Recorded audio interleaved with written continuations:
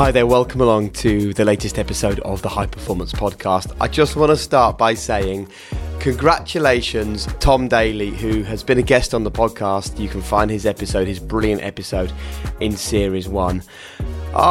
Olympic champion. I watched that happen live with my wife. We were up early in the morning, and what I loved, there was a few things that really stood out to me from Tom winning gold. The first one was his coach, Jane Figueiredo, giving him advice, words of wisdom, tips, and basically coaching him before his penultimate dive. And I just love the fact that they're at the absolute pinnacle of the diving world. They're diving in the Olympic final.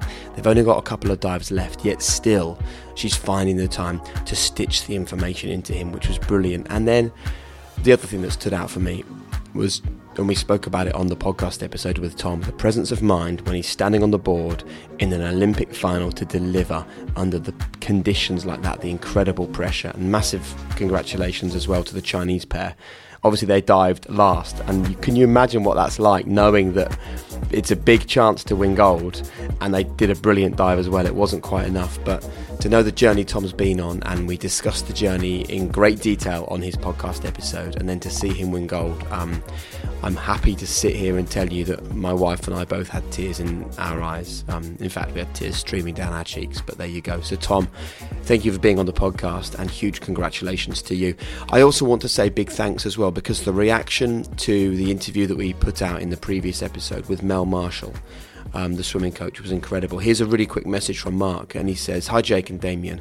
Along with my family, I've listened to every episode of your podcast. I keep thinking, if I was to be stranded on a desert island, who would I want to spend 30 days with? And where could I go and listen to the wisdom of my guests and learn and implement that wisdom? So when I return to civilization, I would hope to be a better person. Today I listened to Mel Marshall. Wow. What an amazing individual, full of wisdom, energy and positivity. I talk about the beach ball effect, and Mel has the ability to holistically look at all options to get the best out of her conversations. Truly an amazing, inspirational leader. Thank you, and again, thank you." And when I was watching Jane coach Tom in between the dives, and when I saw that Peaty had won gold, and of course Mel Marshall coaches him, it just reminded me when we spoke with Mel about 10% of elite coaches are female. That needs to change. So, in the last episode of the High Performance Podcast, we spoke to the swimming coach, Mel Marshall. We've done the coach.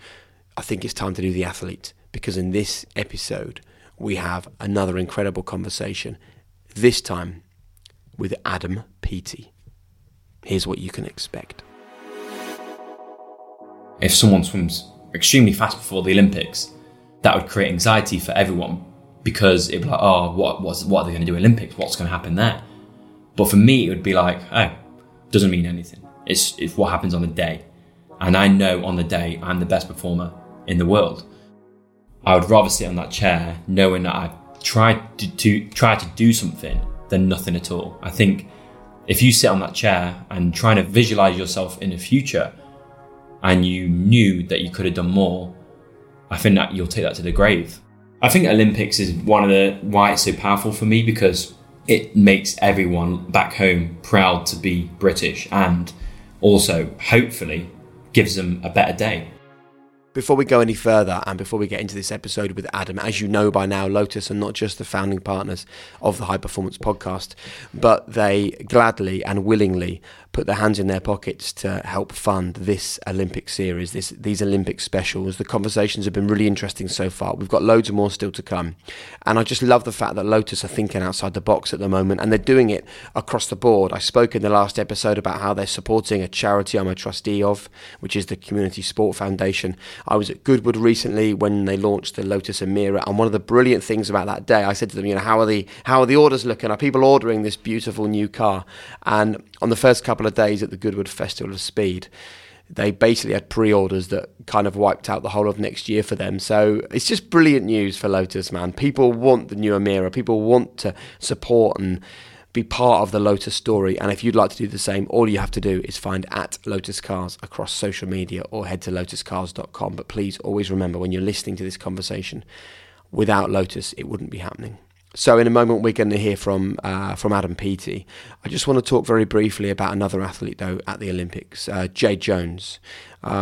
Jade came into this as the defending Olympic champion in the Taekwondo, and I just want to call out the fact that when she lost in the first round, which was a massive shock, she did an interview afterwards with the BBC where she talked about being scared. And I think it's really important that top athletes are happy to say, you know what, fear was the problem today. And she explained that she's always scared, but normally her family there to be alongside her, and they weren't. And I think it's important when people call it out. And it reminded me of a guy called Shane Parrish. You can find him on Instagram. He's always full of wisdom. And I remember an update he put up a few years ago saying, only when we accept fear will we have freedom. And I think that's the point here, is that, you know, Jade probably will admit that she allowed the fear to overtake her. She allowed herself to be scared at the very moment where she needed absolute freedom. And only when we accept fear will we have freedom. Work on it yourself. As I've said before, my wife suffers with anxiety, and I often say to her, fear, false evidence appearing real. F-E-A-R, fear. And Harriet will often think about something that's ahead, write a story in her head, which is a negative story, and then worry about that story coming true. And the key is to rewrite the story. Fear, false evidence appearing real. Anyway, let's get on with it. So, Adam Peaty, I loved this conversation. Just to sort of paint a picture for you, we did this one over Zoom because Adam had to stay in isolation because he was about to appear in competition. And he was just there. He was chilled out in his front room at home. He had some builders walking around outside. He had his young child upstairs with his other half. It was a really lovely, relaxed and honest conversation. Obviously, we recorded this before he flew out to the Olympics, and since he's gone out there, he has become the first British swimmer to defend his Olympic crown. I've seen lots of interviews with Adam since he won his gold medal. I've seen lots of comments. But you know what? What you're about to hear for the next hour, I honestly believe is the power of the podcast. Because nowhere on any Olympic channel, no TV channel, no radio station, no one is able to get this deep with Adam, because no one has an hour to sit and talk to him. And this is where these long-form, deep, involved conversations are going to change your mindset, are going to change your life, are going to give you something to equip you for the rest of your life. So here we go. A really interesting conversation with a man who's just confirmed himself as the greatest swimmer Britain has ever produced. And so much of it is about mindset, and a mindset that you can adopt. So here we go then. The latest episode of the High Performance Podcast is with double Olympic champion Adam Peaty. Hiring for your small business? If you're not looking for professionals on LinkedIn, you're looking in the wrong place. That's like looking for your car keys in a fish tank. LinkedIn helps you hire professionals you can't find anywhere else, even those who aren't actively searching for a new job but might be open to the perfect role. In a given month, over 70% of LinkedIn users don't even visit other leading job sites. So start looking in the right place. With LinkedIn, you can hire professionals like a professional. Post your free job on linkedin.com/people today. When you're ready to pop the question, the last thing you want to do is second-guess the ring. At BlueNile.com, you can design a one-of-a-kind ring with the ease and convenience of shopping online. Choose your diamond and setting. When you find the one, you'll get it delivered right to your door. Go to BlueNile.com and use promo code LISTEN to get $50 off your purchase of $500 or more. That's code LISTEN at BlueNile.com for $50 off your purchase. BlueNile.com, code LISTEN. Hey, I'm Ryan Reynolds. Recently, I asked Mint Mobile's legal team if big wireless companies are allowed to raise prices due to inflation. They said yes. And then when I asked if raising prices technically violates those onerous two-year contracts, they said, what the f*** are you talking about, you insane Hollywood ass f- So to recap, we're cutting the price of Mint Unlimited from $30 a month to just $15 a month. Give it a try at mintmobile.com/switch. $45 up front for 3 months plus taxes and fees. Promo rate for new customers for limited time. Unlimited more than 40 gigabytes per month. Slows full terms at mintmobile.com.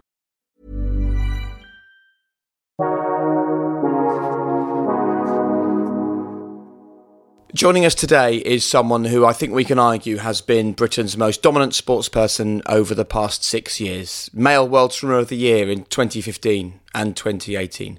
Male European swimmer for the last 6 consecutive years from 2014 to 2019. He's an MBE. He's the greatest sprint breaststroker in history. He smashes records. He collects medals for fun. But most importantly of all, Last September, he became a dad. So how do you live a high-performance life as a global athlete and also juggle being a parent at the same time? It's an absolute pleasure to welcome to the High Performance Podcast, Adam Peaty. Adam, thanks very much for joining us. Hi, thanks for having me. We always start with the same question. In your mind, what is high performance? I think high performance for me is being in my kind of flow state, letting the performance come to me instead of going out to get a performance, something that comes naturally. I think obviously you've got a huge opportunity for preparation, and obviously the training, the nutrition, the psychology, all these thousands and thousands of variables which make a high performance athlete. But when it really comes down to the day, for me, it's almost like that moment was meant to be, like it was fate. And the flow state is just full confidence in what I'm doing and full confidence knowing that you can't be beaten. So I think there's not really a simple answer, unfortunately, but I think it is just being the athlete I was always meant to be. That's really interesting. And I love the fact you say treating it like it's almost like something quite normal. But of course, standing on a block in an Olympic Games, for example, with thousands of people cheering up against the best in the world is a million miles away from being something that's normal. So what tricks and tips and techniques do you run through personally to make it feel normal when you're standing on the blocks? Because that is the only moment that really matters for you, isn't it? When in 2014, I struggled with obviously the crowds, I found the arena quite intimidating. So I knew that the training was taking care of itself. I could work harder than anyone else. I could outwork most people, if not anyone. And I loved it. I loved the pain and the gain, as they say. But I knew my arena skills were down. So I was like, okay, how do I improve my arena skills? And one tactic we used, especially into 2016 Olympics, was we basically, before, I'm a big stand-up, which is, 100 meter breaststroke in training. So basically like for like replication of what we're doing in the race. We put headphones in before we did it. And I was visualizing the race. I was visualizing what I was doing. But in the headphones, it was like I was in the call room. So there was almost like a white noise beforehand. And it would be like lane 8. My guy, lane 1, other guy, lane 2, other guy, and then it comes down to lane 4, Adam Peaty, Great Britain. And all this audio is real. It was taken from the 2015 World Championships. And that helped me massively because one of the biggest things was like, oh, what's the crowd going to be like? What's going to happen into 2016 in Rio when I'm lane 4 and I'm Adam Peaty? How do I expect, what I'm going to feel, trying to predict these things that are going to happen. And that was one thing which has a huge impact on me because by the time I got there, I didn't have to worry about that. All I had to worry about was my technique and the race. And really all of that was taking care of itself anyway because of muscle memory. And, as I said, I was in my flow state. I was enjoying it. I wasn't worried about what's the crowd going to do or, how are they going to respond. I was fully able to concentrate on what I was doing in the moment. So could you describe then, Adam, for us, some of the techniques that you use to find that flow state? I think a lot of athletes use music. I think for me, music has been a huge influence on my career. I'd be lying if I said it had no impact because I really think that for me, I'm a soul athlete. I need myself and I need my own headspace and I can't manipulate it when I want it, but it just happens to align at the right moment. So I can't just listen to a song and go, right, that's it, I'm in my flow state, I'm going to take on the world. It has to be a purpose and it has to be 100% genuine and authentic. So I can't go out to a race and go, I need to do this for this, or I need to do that for that, or et cetera, external motivations, extrinsic motivation, sorry. But for me, it has to come from within. So, is it that I could take a defeat? Is that going to motivate me? Is that going to put me in my flow state? And that's what happened at European Championships on the 50 meter. I knew the guys were close to me. And on a semi-final, I knew that I had to be something extraordinary into the next 24 hours. And that the whole 24 hours I was just in that state of, my preparation was spot on. My food was spot on. Every single thought process around the 50 meters, which is only 26 seconds, 25 seconds, was spot on. So I arrived there and I was already in that flow state. But music can bring me up and bring me down. Like, as everyone knows, that's why sad songs exist. People, want to relax, I guess, and just feel that different type of energy. Also, for me, heavy rock, for example, or, heavy grime or heavy hip hop, especially going into the call room, it just gets me into that headspace that I need to be in. But I think flow state in swimming is especially, it's more about the communication with the water and understanding of where you're sending the water than fighting the water. my breaststroke or my technique might look very aggressive, but when it's the fastest, it's the most calm and composed. So it's a very complicated thing. People just think I dive in, but it takes years and years of visualization, years and years of practice to even get half a second off your time. So it's a ridiculous job at the end of the day, isn't it? So.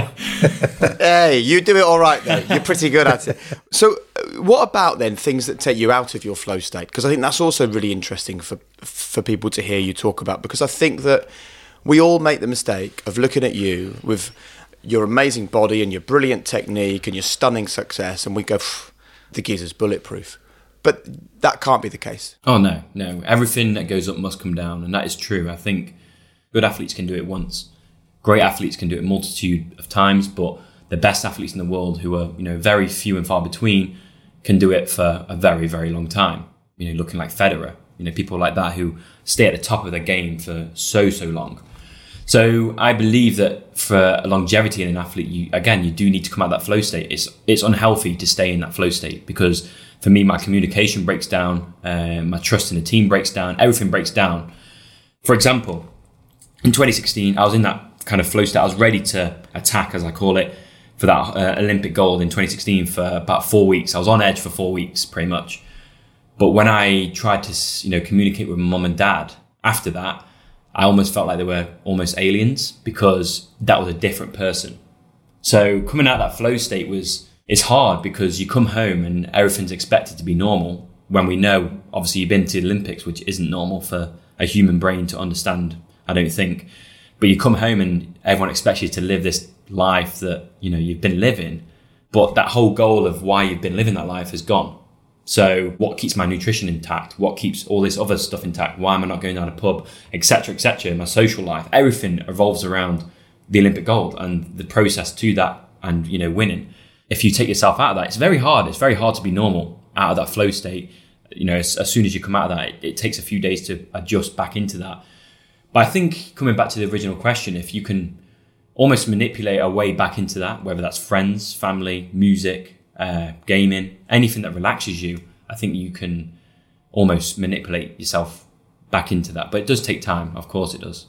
So can I ask you then, Adam, about that post-Olympic lull that I've heard a lot of athletes describe? There's almost that sense of purpose gets taken away from them, and people can feel almost like flat, or that life isn't as colourful as it was when you're preparing to go to a games. How did you deal with that post-2016? I think I naturally had a come down, because it's obviously the greatest event on earth, the greatest race on earth for myself, and it felt like everything was achieved.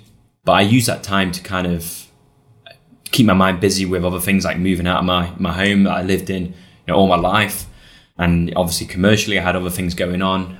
So I tried to redirect the focus as much as I can, but I wasn't as wise as I am now with my feelings. If I felt down back then, I'd be like, oh, just having a bad day. But now if I'm like having a bad day consecutively, I'm like, okay, this is what's up, or this is out of placement, or that I can understand myself a little bit better.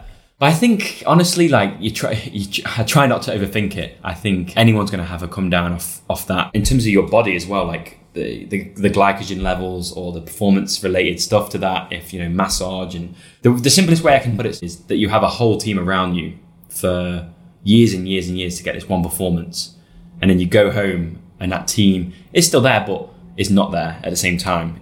You can still call upon them, but everyone's gone home. It's all over. The cycle starts again. And that's a natural process of the Olympics. Every 4 years, there's a massive cull in the team.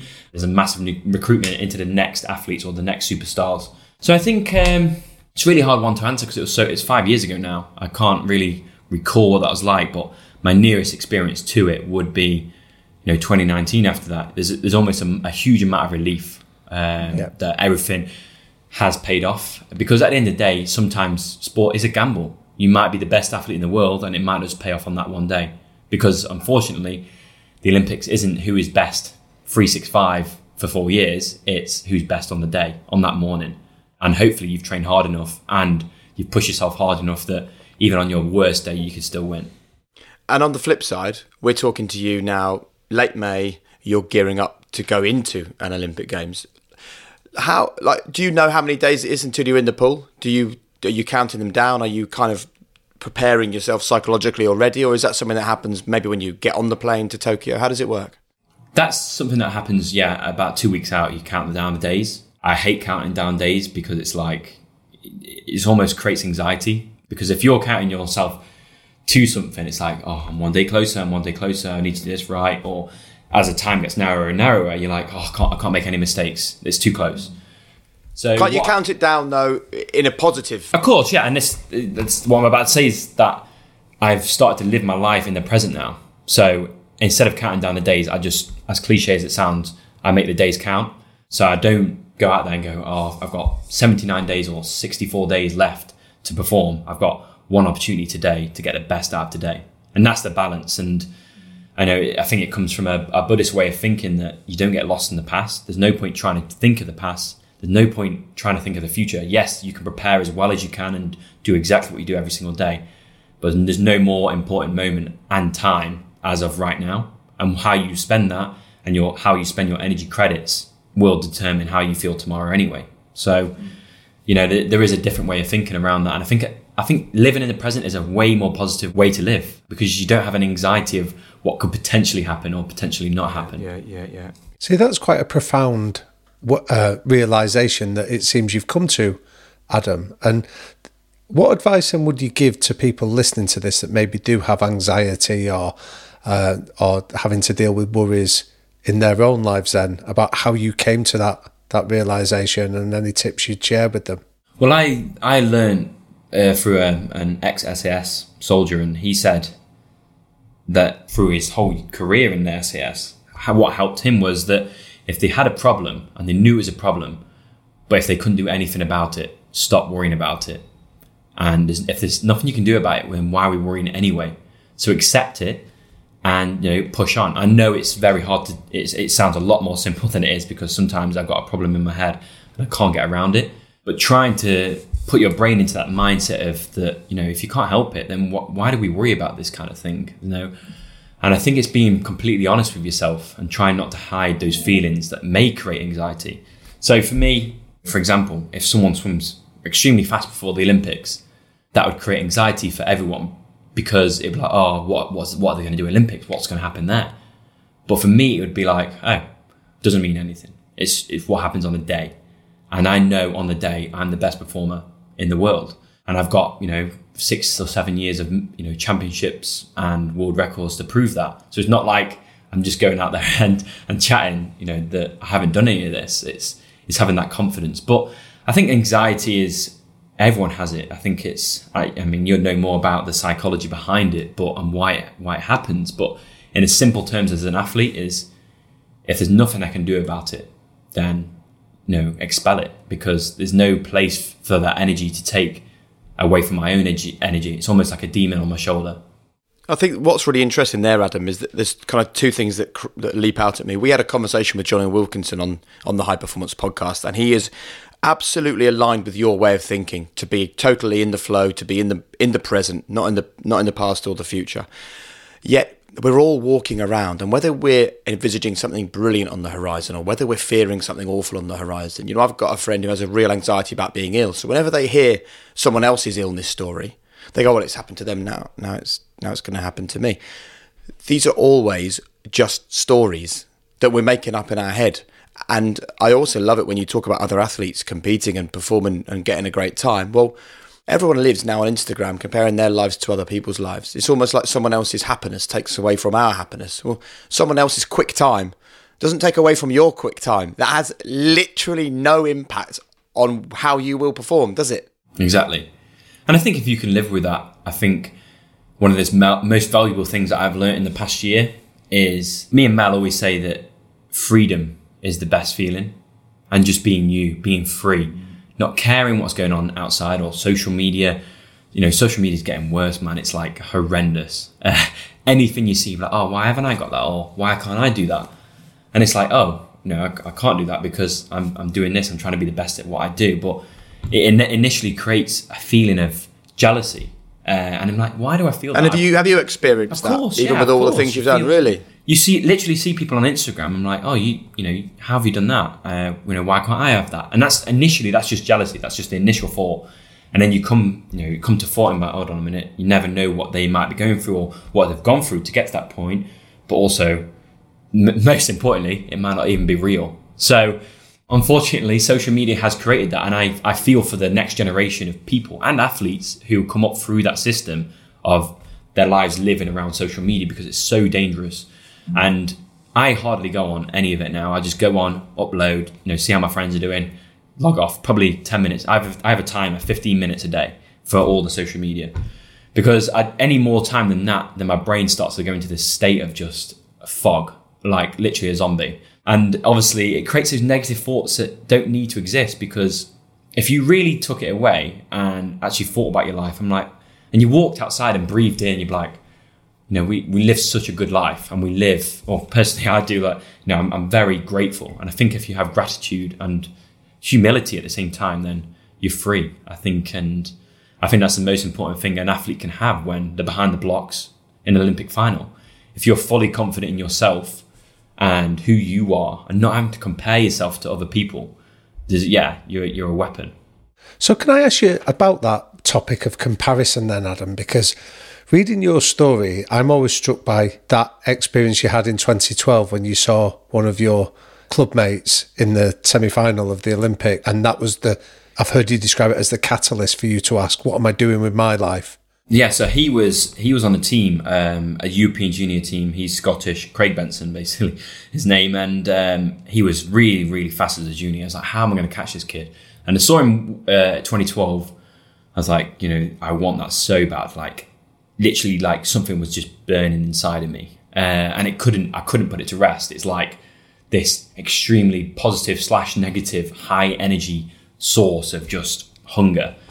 So I went back to the drawing board. Okay, we need to do this, and it took about 2 years to get anywhere with that. 2013, the year after, I missed the team by 0.06, which is literally like a few millimeters.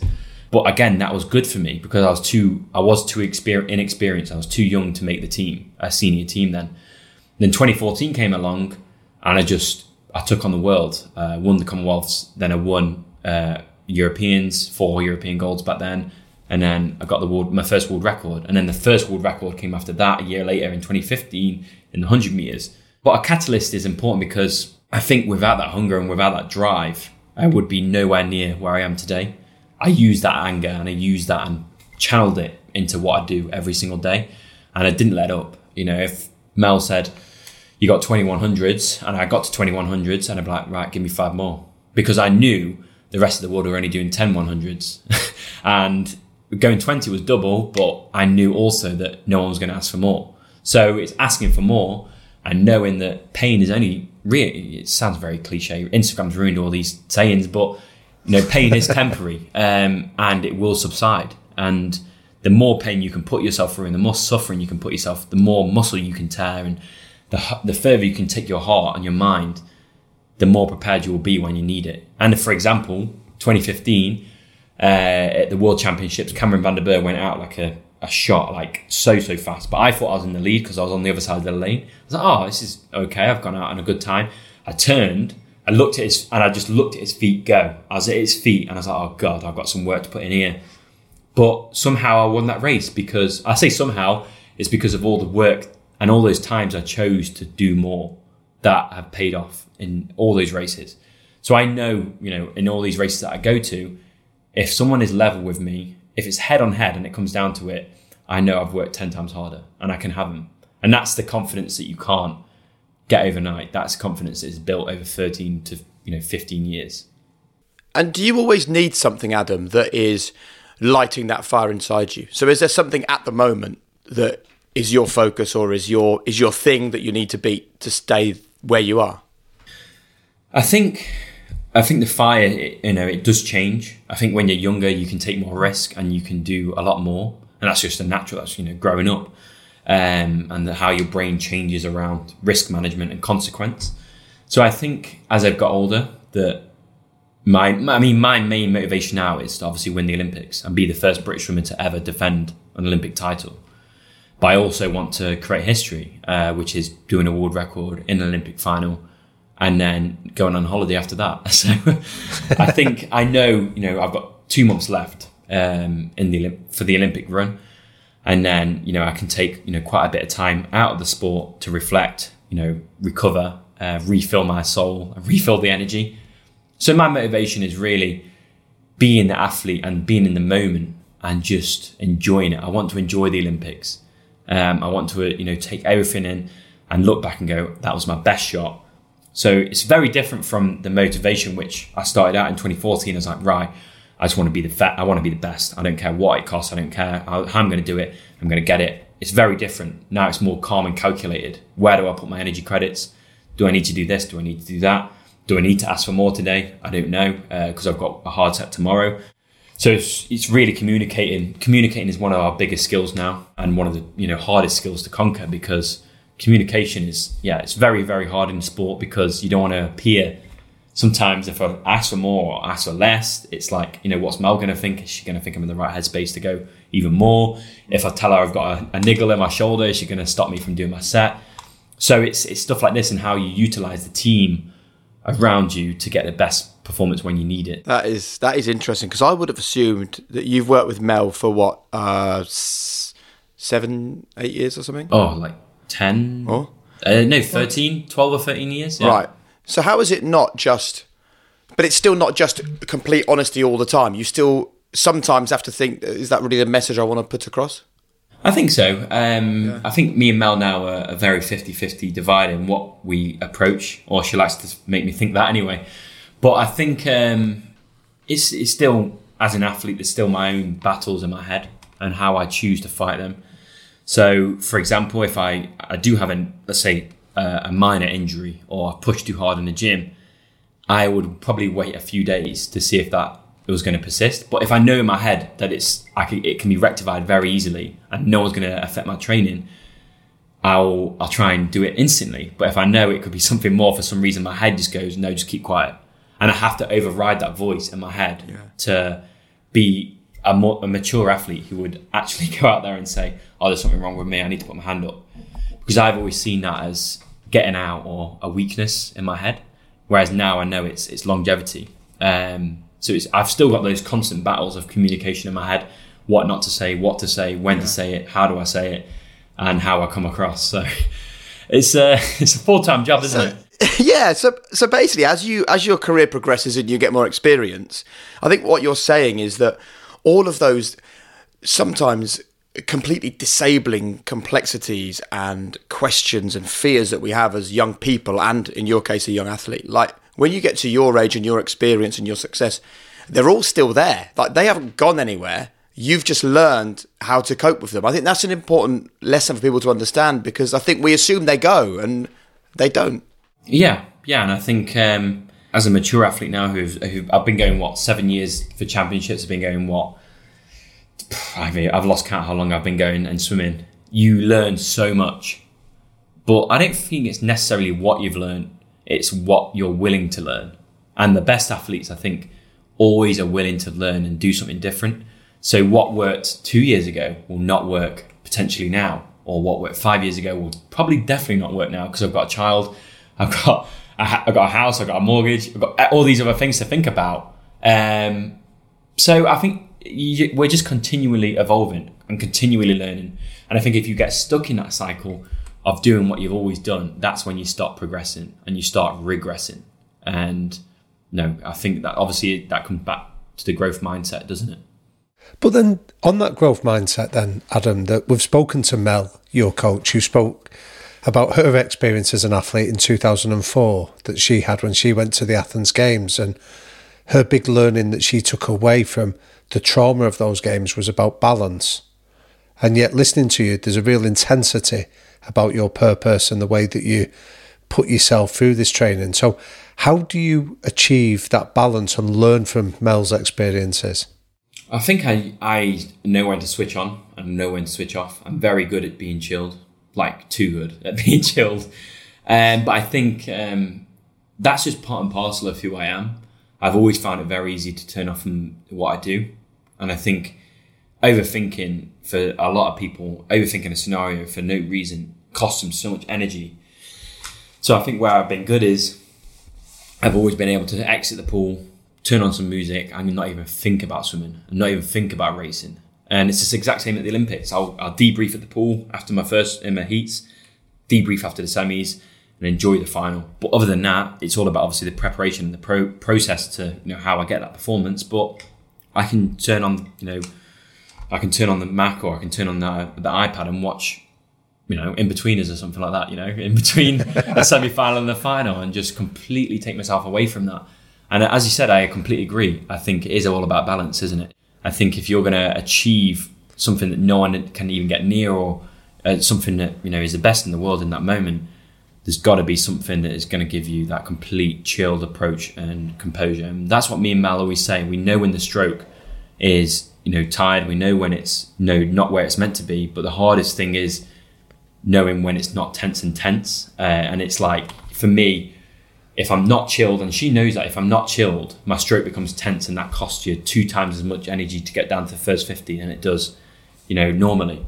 When I'm at my best, again, it comes back to the flow state and having that balance. And how has becoming a parent changed your mindset? Probably understanding how important the people are around me. It hasn't really changed much in terms of my performance mindset, but it's changed me as a person, which does directly affect who I am as a performer. It's really hard to say because I rely so much on Avery, my partner, and my family and my friends to take that role. So I said to Avery that, when we were pregnant, that this final run into the games now, I've got to be selfish. I've got to be, because I know there's going to be people out there who have got no responsibilities and they're just training every single day. But for me, that is also a bonus, because when I'm on the block, I'm going to be like, you have no idea what it's took to get here. And you have no idea how much sacrifice I've made away from my family and away from all this. So there's so much more powerful thoughts that come into those final moments. And for Europeans, it's exactly the same, that even though I wasn't in my final form in Europeans, I had a bit of that, just, you know what, I'm going to hunt you down. That's it. Because I have sacrificed so much, and my family has sacrificed so much. So, Avery, for example, she's looks after George all the time, 24 around the clock. She's a great mum. And I said to her, as I said, just that, this final run into the games, it's just got to be about me. It's got to be my flow, and try and get that balance as well as I can between my family life and my performance life. But performance has to come first right now. And it's a very hard decision to make, because, sure, kids are, they're yours, aren't they?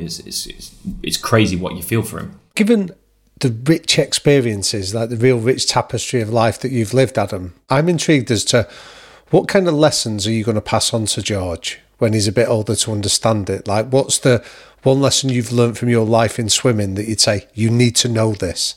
Don't take up swimming. I think what I've learned in the last year or so, I've learned so much in the last year because of COVID. It's just given me so much time to be just think about myself in my own head. Has it been a useful period then? Very useful to reflect. I used to think about negative things, or things that people have done, or this has annoyed me, I've seen this on the news, or they've annoyed me. Then I'd look back at it and I go, why have I got annoyed at that? Anything they do, or anything that's out of your control, you can't change it anyway. So why are you getting annoyed at it? And it comes back to the news for me. I don't really have anything connected to my TV live, because I refuse to look at anything that's negative now. I turn on the news, it's like, X amount of people over there have died, or that's died, or this person or that person. I'm like, it's continually ever evolving for me, just negative news. So, and that used to affect my mood, because I'm like, whatever I do here, it's not helping, or I feel useless. Do you know what I mean? So without going down the rabbit hole, I think people get wound up in their own thoughts about other people a lot when they know they can't do anything about it. And we get angry at stuff we can't change, and we get, frustrated at things which we can't solve. So I think one piece of advice for him would be, just stay in your own lane, man. Don't get caught up in the rat race. It's the perfect answer, actually. Even if you feel you went down a rabbit hole with it, it makes perfect sense to us, because we talk a lot on this podcast about 100% responsibility, and that is taking so in your state, taking responsibility for you as an athlete, but also taking responsibility for your partner and your child, and being a great athlete for Mel, but also taking responsibility for how she deals with you, because you're responsible for making sure she communicates in the right way. When we become obsessed with other people and what's happening in their world, and we start blaming them for how we're going to react, it's almost like we're giving up that responsibility. We're not brave enough to take it on. So let's talk about 100% responsibility. Is it something that you understand? Does that make sense to you? Yeah, definitely. I think being an athlete, you understand that more than most people, because if I look at a performance, good or bad, it starts with me. The fingers point inwards, because I am the product. I deliver the goods. Yes, the team have an input, but say if I had a bad swim, I wouldn't go, oh, you didn't do my nutrition right, I've lost so much weight, or you didn't give me the right sets, you didn't do that, because that's my responsibility in the preparation to the games, or in the preparation of that, to make sure that is good, and have the communication saying, oh, we're working as hard as we can to get the performance. So I think responsibility for me is also accountability, knowing when and if I have done enough, and if I haven't, having that honesty, and not nastiness, just complete honesty, and saying you need to work harder, or you need to do this. But I think responsibility, going back to the original question, I think I like to be in control of what I can be in control of. Yes, definitely. Of course, I think a lot of people do. It's just a natural thought, but I also know when to let go now. Because again, I turn on social media, I turn on the news, I turn on anything, and there's so much hate and negative stuff in the world. And I read a quote actually, and it was, if you try and change the world, it seems impossible. If you try and change a country, again, just as much impossible. But if you try and change your corner of your world, so your family, your friends, that is possible. And how you act every single day, and that might be a catalyst for them to go out there and go, I want to change my corner of the world. And eventually you might understand that you could have changed the world in the first place. So I think responsibility, is very important, because especially now that my dad, how I'm perceived, or, how he looks at me and what I do and what I say and how I act is going to directly influence, what he does. Because if you look at kids, unfortunately and fortunately, they follow their parents.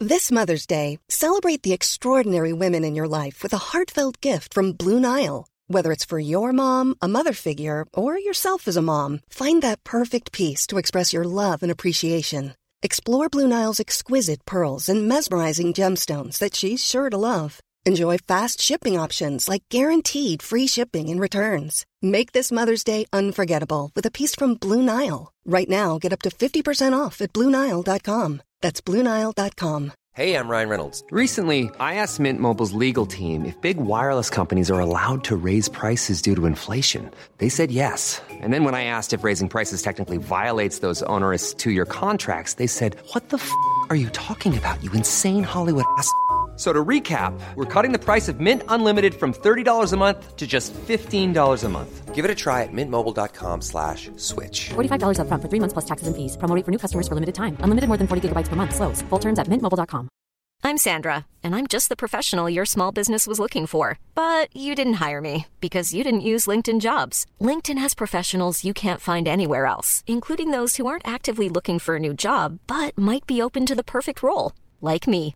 In a given month, over 70% of LinkedIn users don't visit other leading job sites. So if you're not looking on LinkedIn, you'll miss out on great candidates like Sandra. Start hiring professionals like a professional. Post your free job on linkedin.com/people today. Can I ask you then around something that I think you've got a really rich learnings to offer some of our listeners, Adam, that there's people listening to this that will often write to Jake and myself and say they've got ambitions to maybe set up a business or to give up a job and pursue an ambition or a dream that they have, but they maybe don't have the circumstances or the opportunity to do that, and they feel a little bit fearful of it. And I think the territory you're in at the moment of setting world records and being so exceptional, of going after something where you don't have a frame of reference or necessarily the evidence to do it, is a really fascinating mindset. So would you tell us about how you give yourself the confidence to go and pursue something without necessarily having the evidence to know whether you can achieve it? Because I'd rather live my life with the attempt of trying to do something than never do anything at all. So I always think of my life of sitting on a porch when I'm 70 years old with a beer in my hand on my rocker chair and going, I've had a great life. I've took all the risk I needed to take, calculated risks, but I was always willing to try. I'd rather sit on that chair, no matter how much money you've got in the bank or how much influence or power, all those other things that you've got. I would rather sit on that chair knowing that I've tried to do something than nothing at all. I think if you sit on that chair and trying to visualize yourself in the future and you knew that you could have done more, I think that you'll take that to the grave and go, oh, what if? And it'll start to eat away inside of you. So if you can conquer that demon earlier on, especially younger entrepreneurs, I think obviously, there's a lot of risk calculated things and, you might not have the resources, as you say, with money, but I do believe there's always a way. And that's trying not to come from a privileged view of, being a white male with a little bit of money as an athlete now. It's trying to understand that, people wouldn't have put a bet on me in 2012 to win the next Olympics. No way. But I got there through grit, determination, and again, responsibility, accountability, communication, all these other variables which I've learned along the way to become an Olympic champion 4 years later. So if you're saying to yourself that, oh, I've got, 4 years or 5 years and I want to build a business, I'm like, every day is 24 hours.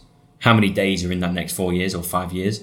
You're going to have a lot of bad moments and a lot of down moments, but you're also going to have your share of little successes and little things to check off. Oh, I made my first £1,000. I made my first £10,000. Made my first 100 grand or first million. So, I've influenced this employee, they're just going to go for it today, or et cetera, et cetera. So I think if you can start to think like that, instead of thinking of the overwhelming byproduct or the overwhelming goal of having, this big business, or it has to be this, and you start to break it down backwards, I think it becomes a lot more achievable. So again, 2016, Olympic gold, world record in the heats, world record in the final. If I looked at that in 2012 and go, oh, there's no way I can do that. That's impossible. But I looked at it in small goals and checked every single goal off all the way up to that goal. So I'd say for these people who are, willing to or want to do it, if that thought's there and that drive is there, of course you've got to have drive. You can't just stop halfway. But if that thought is there, then what have you got to lose? I don't think you've got anything to lose. You've only got your own pride and your own future self being angry at yourself for not trying, at least. But failure is almost a certainty along the way. How's your relationship with failure? Good. Yeah, I have a good relationship with failure. I think it's healthy. I think it's very healthy to fail. I don't think anyone who is successful hasn't failed, because you understand and it resets the boundaries of risk as well. It's healthy to have failure because it goes, if you continually push and push and push and push and push, there's going to be a part where you make a big mistake. But failure along the way goes, oh, I've learned from that actually. I don't need to push on from that. So I think 2018 in Commonwealths, I lost my 50 metre race. I didn't do too good on the 100 metre. I know why. There was this and this. There was so many other variables. But that failure was probably one of the biggest and best things that could have helped me, break the world record again. And I've done it again. And it created a catalyst for hunger because I hated being beaten. So failure is good. It keeps you humble. It keeps you grounded, and it almost, everyone needs it. Everyone definitely needs it. So what's been the best failure on a personal level that you've experienced then, Adam? My junior years, probably. I think in one of my junior years, I basically got to European Junior Championships that held every single year. The best of Europe. And me, as a British guy, I was up against these massive, massive Eastern European guys. And I was like, oh, this is going to be quite difficult. But I went in there with, the British lion on my chest. And I was just like, right, I'm just going to show the world what I've got. And I came away with nothing. I came away with like a 7th or 8th place. And in one of the races, I was like, I want to smash this because I've had such a bad week. And I'm really good at the 50. I'm really good at sprinting. So I'll take that confidence in, try and get into the semi. And there's only 2 Brits that can qualify per heat for the semi-final. And before, when I got down onto the blocks, you tense your glutes and you rock back, and my suit ripped down the middle. So pretty much down my bum. And I was like, right, this is exactly what I don't need right now. The story goes on, and the team manager came down, waving some kind of budgie smugglers, throwed him down, and got changed in my towel. Then I raced. I did a PB because I wasn't even thinking about that. I had so much adrenaline from this event, and I just, went out there and raced. But after that race, I cried because I was like, that was my one opportunity to show the world what I've got. And then ever since then, I've always thought of that moment and go, I'm never ever letting that happen to me again. So in terms of performance, but also redundancy, making sure you have backups, making sure everything's, you've got all your kit that you need and you've got spares. Because suits still rip today, and you still have to have spares and whatever. And for example, in Rio, we were stationed in Belo Horizonte, so it was about 7 hours drive, but an hour flight from Rio where we were competing, and we had to put all our bags in the reception area. And I took mine down like a keen bean, took it down first, left it there. I was like, I'll wake up to it in the village tomorrow. Got to the village, everyone had their bags. And I was like, I thought someone was taking a prank, or, it was coming up later. I had all my equipment in for the Olympics, all my nutrition, all my suits, everything. All my party clothes were after. And I got in there and they were missing. And I called the team manager, goes, she'll check downstairs, whatever. And then she was like, they've been stolen in Belo. So I was like, okay, right, let's go, let's crack on. Because I always thought that was I did think at the time that was my last hurdle.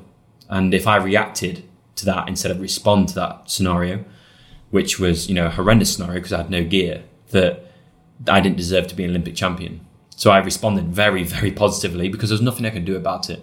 And that was a failure because I should have just checked and took them down a little bit later so they couldn't have gone missing.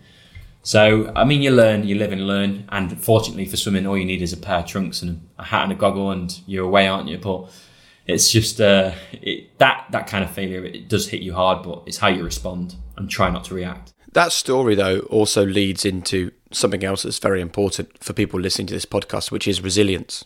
Not getting knocked off your course by something that in that instance was out of your control. Who helped you and where did your resilience come from? I think my resilience was taught to me from, my parents and, obviously the trials and tribulations of a young teenager. And, I come from a working class family, so very normal, just very, didn't have much money, didn't really, have much when we were younger, even though we had, quite a bit. We had more than the average family, I guess, in terms of, family feel. But I think, coming up through that and being the youngest child, you've got to be resilient, especially when you've got two older brothers and a sister. I think that naturally creates competitiveness because you're trying to prove yourself to, your older siblings. But the resilience is that if I saw my dad work as hard as he did, and that is in my blood, having that fight in you to do one more, always asking yourself, can I go one more, doing one more, and having that pride. For me, I took an immense pride that, I am who I am and I'm British. And that's why I'd always grow 4 foot at the Olympic Games, because I know I've got those rings and I know I've got that GB flag on me. And I think that resilience has just been tried and tried and tried over the years for me. And every single time I've always chosen to get up. And I think if you can rely on that and have that rhythm in life when you do get knocked down and always get back up, there's no option for anything else. Even now when I'm 26 years old and I'm against 18-year-olds, I'll always outwork them. And they're meant to be a little bit more fresher, a little bit more hungry, because that resilience in me was like, I'm not letting this happen. I wouldn't let it happen 8 years ago. I'm not going to let it happen now. So how do you avoid some of the trappings of success that are inevitably going to come your way, whether that's the money, whether it's the fame, the prestige, the fancy cars? How do you keep that hunger when you're surrounded by luxury or status symbols of your success? I think for me is surrounding yourself with people who keep you. It's very simple. It's a very simple saying, but I've got my team around me that I see every day. I've got my best friends who I see, every other day or every week. I've got my family, back home and here, and they're all people who, keep me, which is it sounds not very humble to say it, but I'm quite a humble person. I don't really, flash. I don't really, do anything out of the extraordinary. So I'm obsessed with the performance now. And yes, you have great commercial deals, you make, quite a bit of money if you're successful at the Olympics and stuff like that. But it's money is money, isn't it? Like, if you took it away, would you still do what you do right now? And if the answer is yes, I think then it doesn't change anything. I think you can get trapped in the cycle of wanting to earn more and wanting to be more and, wanting to be famous and etc. But that's just not me. For some reason, I think if you can treat it almost like a game, in a sense, for me, it's all a game. I just want to swim as fast as I can. Hopefully look after my family as much as I can and, do what I do and have the rewards to be able to do what I want after swimming. I think that's all I want, really. I'm not really too fussed about anything else. I don't want fame. I don't seek fame. I don't go out there asking for it. So that's just who I am. I can't really speak for any other athlete who may want that. But I think that's also why I've been so successful in swimming, because that's who I am. I don't really look at a gold medal in terms of money. I look at a gold medal in terms of pride and inspiration for this generation and next generation of athletes. I think Olympics is why it's so powerful for me, because it makes everyone back home proud to be British, and also hopefully gives them a better day and go, I want to push harder today, because that's what sport is. It's entertainment, but it's also inspiration for people back home who are watching it or in the stadium watching it, witness those moments to go, hold on a minute, that should be impossible, but it's possible now. So you're looking at the normal person, or not even normal person, but you're looking at a business owner and go, oh, that should have been impossible. But no, I believe now I can do it. So that's why sport is one of the most powerful things ever, because it teaches people to push further and have that risk. And sticking with the theme of inspiration, then, look, I want you to take this question in the way it's intended. I'm not looking for some headline here about Adam Peaty doesn't care about winning the Olympics, right? But has it almost become about more than just medals then for you? Because I know, your girlfriend is from Nigerian descent, and you've spoken, I've seen many times, about the importance of equality in sport. I know that after the Olympics, you want to make your way around the country, inspiring the next generation of young athletes. Of course, the inspiration comes from winning the medals, but is it actually about more than that? I think the medal itself, in terms of the material, doesn't mean much to me at all. I think it means, yes, the Olympic one's different because they're so rare, but only because I know how much of an impact that can have on other people. But the materials never really interested me at all. Like the medal itself, that I think George is playing with him in putting him in his mouth and stuff like that. But I think it's more about the race for me, the scrap, the moment, or the actual event that takes place, the part of history that no one can take away. No one. That's what it's about for me. And pushing the boundaries of the human body, I think, and pushing what people thought was impossible. And I think if I can do that and continue to do that, then my job is done. And, I'm not too fussed. But I think on a more powerful level, it's that kid who stays up to watch me. That's why I do it. So for example, Tokyo, the Olympics will be in the morning finals. So I think here it might be like midnight or early morning or late night, whatever it's going to be. But there's going to be kids who stay up purposely to watch me swim.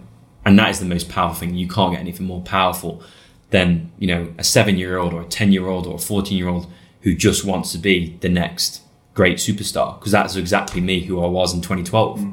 And that's, if it just clicks in my head that that's what it's for, not for a shiny gold medal, which at the end of the day is just a lob of metal, And the importance of equality? Oh, hugely important. In swimming, it's predominantly white. It's a white sport. So if we can access those communities and, for example, George or Avery, getting young kids involved from a young age, I think it's not necessarily about being the best swimmer or involving people in sport, but it's also about being safe in the water and how many people can, swim in the country. So I think equality, sex, race, sexuality is always important for me, because you know what? It's just about being a decent person and, understanding that, which I think a lot of people struggle with. And it comes down to the question, like, why do you even care, man? Why do you even care? And I have a friend and he's flying a flag for gay pride in swimming and he gets a lot of hate. I'm like, why? People on Twitter, because it's like tweeting him like, oh, why are you doing that? Or, sending him nasty messages. I'm like, your life must be really pathetic if you take your time and effort and energy to message someone that you don't even know and probably will never see in your life. And that's what I'm talking about, where I'm like, how people can even do that when it's really just about being a decent person and understanding that everyone has a battle, not only with themselves, but, other things as well. So I think understanding that and, trying to understand it as best as you can as well. No, I love the purity of that as an answer, Adam. And I want to sort of bring us onto the topic of something a little bit dirtier around that, around doping in your sport, because I love the idea that you're looking to inspire these young kids, the next generation. So how do you mentally cope with the fact that there are some athletes that maybe are looking for the rewards in a less than ethical way? I ask myself quite a lot, when I see people cheat, whether it's mechanical or, physical doping or technical doping. There's obviously so many types of doping, but it all, falls under cheat. So I always ask myself, why would someone cheat? But then again, I'm coming from a very privileged background that I've been given a gift, I've been given a talent, I've been given a family and a roof over my head, and there's always food on the table. So if you can take yourself away from that and go, okay, I'm a different person, I haven't got much money, I haven't got a roof over my head, and I'm from a country which, have a systematic doping regime, or someone comes along and gives you money to perform, but you have to take this, for example. You can understand why people would do that. Because if you can earn 10 grand at a meet, 10 grand in some parts of the world can change your life. Unfortunately, we live in Britain, so there's not much you can do with that, I guess. But I think it's really, obviously, money and power, isn't it? It's the instinct of the human to push further and further and further and gain more and just keep your grass green. So I think doping it's not as just simple as someone wants to be faster. I think sometimes there is a lot of backstory to it and why people do it. And unfortunately, there is people who do it just to get faster. And, there's no excuse for any of them. But I think to really conquer doping, you need to look at where it's coming from, why people are doing it, instead of just pointing the finger and go, oh, you're a cheat, you're a cheat, you're a treat, because that doesn't really solve it. It doesn't solve it. It's just a reason why people do it. So I think if I ever came up against a doper who I knew was a doper, there's people who walk on poolside. I don't shake the hand, don't smile, don't do anything, because I know that they're a cheat. This is the thing with doping. Once you can just have a bad supplement, you can have something that isn't batch tested, or you haven't been as rigorous as you should in your preparation, and and there's a trace amount of something, you can just get very unlucky. But if you've done it twice or 3 times, I'm sorry, why are you in the sport? So I think the governing bodies need more of a backbone and a bit more purity, as you said, and a bit more honesty, and go, why are they still in the sport? And which leads me on to another one, that sport is political. It's political. It's a very political thing now. If you look at the Olympics, you can't say the Olympics without politics, unfortunately. Listen, Adam, we can't sit and have a conversation about your career and the amazing journey, and thank you so much for being so brilliant and sharing so much with us, without talking about Mel, your coach. We've spoken with her on the podcast about what she brings to the table in her mind. I would love people to hear you talk about what you believe a good coach gives to somebody, because there are millions of coaches, not swimming coaches or even sports coaches, that listen to this. And I know they'd love to hear from you about what you believe makes a coach that gets the best out of the person who they're working with. I think a great coach it's a relationship that you have with your athlete or your client or your customer. I think a great coach is charismatic. I think charisma is so important. Adaptability, are they adaptable? How are they under pressure? Again, there's hundreds and hundreds of things, but I think one of the most important ones is honesty and communication with that honesty, and just be willing to try something different. I think a coach who has been doing the same style for 10 years or 20 years, because it's old school and it works, won't necessarily get my respect, because that just works. A great coach for me is someone who continually learns, continually tries new things, and can have fun with it. We always talk about performance so seriously, because we talk about medals, we talk about money, we talk about Olympics and how much that can have on the thingy, and what does that equal for the millions of people and the funding back home. There's so many things which are tied to it. Yet we need to keep the fun in there, and that's what Mel does brilliantly. Because if we lose the fun and we lose the feel to the youth of the sport, and we lose the real reason to why we do it, there's nothing to it. We've lost the sport. And that's why you see some of the greatest athletes in the world probably fall off, because they've lost why that kid picked up the racket. They've lost why that kid picked up the goggles. So never ever lose that person inside of you, and never ever lose that person and go, right, I just want to be better than yesterday. That is it. Simple. Keep it simple. And the greatest coaches always understand that he'll keep it simple, and that's what Mel does brilliantly. Very good. Right, we've reached the end of our interview where we run our quickfire questions. And the first one is 3 non-negotiables that the people around you have to buy into. Okay, I guess, fun, trust, honesty. What advice would you give to a teenage Adam just starting out? Get a better haircut. What is your greatest strength and what is your greatest weakness? My greatest strength is anger, and my greatest weakness is anger. One book recommendation. Any Stephen Hawking book, because it makes you think differently about the universe. And finally, your one golden rule to living a high-performance life. I think I've already said it. Keep it simple. Very good. Man, thank you so much for coming on this and sharing so much with us, Adam, especially when you're in this period just before the Olympics. You know what really stands out to me is that I think that we look at people like you and we go, oh yeah, I'm sure he's a dad and a son and a friend and a brother and whatever else.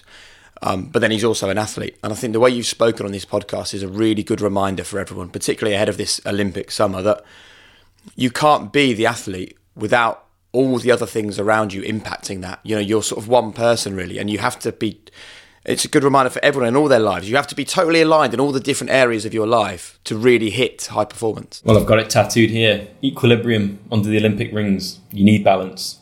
Without balance, that's it. Damien. Jake. I'm not sure I've ever had a conversation like that with someone who's still competing at the highest level. It was just so rare to have somebody that, like you say, is out there at the hard edge of competition, but then prepared to just come and open up and be so open and vulnerable and authentic. And it's a great reminder, isn't it, that there is a real depth and a real complexity to the people that we see on the big stage, you know, winning Olympic medals and, you know, lifting trophies across the world in sport, and also people that are successful in business. And I think these conversations are a good reminder that we don't have it hard and they don't have it easy. Yeah, that's a great way of describing it. I like the fact that I think there's 3 stages to expertise. I think the first stage that you get through is where you think it's really simple, and then you enter the complex stage, and then when you appreciate the complexity, you can describe it in really simple terms. And I think that Adam very much demonstrated that he is at the expert end of it, that he describes it as just swimming 2 lengths of a pool. But actually what he then opened up and shared with us about the complexity of diet and psychology and competition and social media and noise, I think what he gave us there was so many tips that we can all take away and apply to our own lives. And I think that he's almost just on the start of this journey of sort of spirituality and enlightenment when it comes to the bigger picture. Yeah, I've very much sensed that as well. I think he's a guy that has almost been like a comet, hasn't he? The way that when he's launched his career, it's looked like it's just been an uninterrupted path to glory. But I think there's obviously an awful lot of openness and humility and lessons that he's been prepared to learn and delve and explore into, especially that one that he spoke about very much like Johnny Wilkinson. Live every day as it comes rather than constantly keep waiting for a date in the future. And you know, people listen to this pod and they're like, oh yeah, I listen to it because I'm really into my sport, or I really want to achieve a great thing at business, or I'm a teacher and I want my pupils to do really well. I think it's a really, really salient and timely reminder that you can't have that thing that you dream of without making sure that everything else is lined up behind it, like he's managed to sort out, I think. Yeah, definitely. I think the moment that you go and perform, that's almost a moment where you just let go of all that preparation and you just trust in the moment that you're in, that everything that you've done beforehand has set you up to deliver the best you can in the moment that you're in. And I think that's a really important factor, that don't get blinded by the outcomes. Look at the incomes, the work that's gone into it. I loved him. Thanks a lot, Damien. Thanks, Jake. Loved it as always. Well, how about that? I mean, what a guy, what a mindset. A real pleasure to speak to Adam, and it's so great to then see both him and Mel doing exactly what that process and that mindset and that self-belief and that sacrifice and that commitment and that consistency and that all-in attitude has given them as he defended his Olympic crown just a few days ago out in the Tokyo Olympics. I also want to say a big thanks to you as well, because I asked you after the last episode to send me your thoughts on Kate Richardson-Walsh's episode as part of our Olympic mini-series, and I got some amazing responses and reactions, and I actually passed most of them on to Kate as well. What I'd really like from today, because I want to share this on my Instagram, I'd really love you to either DM me or to put on your Instagram, even better actually, because then other people see it, the one biggest lesson you've learned from the High Performance podcast. If you've got the time, I would love that. I think it helps to spread the message. It gets other people involved and watching what we're doing. And I think it's really important to share. You know, I just think sharing your thoughts and your reaction to these things is really vital for other people, because as much as it can be useful, sometimes it can be confusing. And there are people sitting there thinking, what's the big learning from this episode? For you to share your thoughts would really help them. So if you've got the time and the inclination, I'd love it if you could just either ping me a message or pop on your Instagram the single biggest learning that you've taken from the episodes of the High Performance podcast that you've listened to. I know it's hard to narrow it down to one, but see what you think and see what you come up with. I can't wait to hear from you. As always, huge thanks to Damien for being brilliant in these interviews. I'm sure you will agree with that. And just a quick reminder that Damien and myself have a book out, and if you click the link in the description to this podcast, then you will be able to get a signed copy of our book as soon as it is launched on the 9th of December. It's called High Performance: Lessons from the Best on Becoming Your Best, and it is packed not just with the things we've learned in the podcast, but how we've interpreted them, other research, personal stories and anecdotes. We're really proud of this book. I think you're going to love it. And if you want to, just click the link in the description to this podcast to pre-order your copy right now.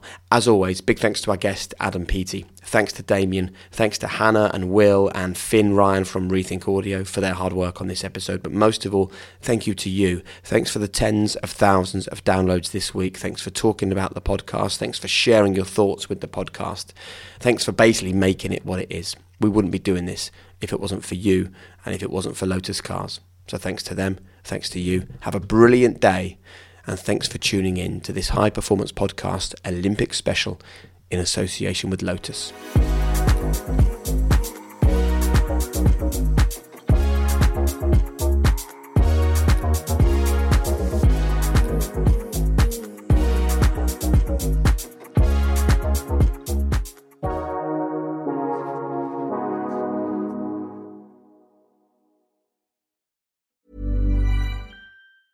Mom deserves the best, and there's no better place to shop for Mother's Day than Whole Foods Market. They're your destination for unbeatable savings, from premium gifts to show-stopping flowers and irresistible desserts. Start by saving 33% with Prime on all body care and candles. Then get a 15-stem bunch of tulips for just $9.99 each with Prime. Round out Mom's menu with festive rosé, irresistible berry chantilly cake, and more special treats. Come celebrate Mother's Day at Whole Foods Market. Planning for your next trip? Elevate your travel style with Quince. Quince has all the jet-setting essentials you'll want for your next getaway, like European linen, premium luggage options, buttery soft Italian leather bags, and so much more. And it's all priced at 50 to 80% less than similar brands. Plus, Quince only works with factories that use safe and ethical manufacturing practices. Pack your bags with high-quality essentials you'll be wearing for vacations to come with Quince. Go to quince.com/trip for free shipping and 365-day returns. When you need mealtime inspiration, it's worth shopping Kroger, where you'll find over 30,000 mouth-watering choices that excite your inner foodie. And no matter what tasty choice you make, you'll enjoy our everyday low prices, plus extra ways to save, like digital coupons worth over $600 each week. You can also save up to $1 off per gallon at the pump with fuel points. More savings and more inspiring flavors make shopping Kroger worth it every time. Kroger, fresh for everyone. Fuel restrictions apply.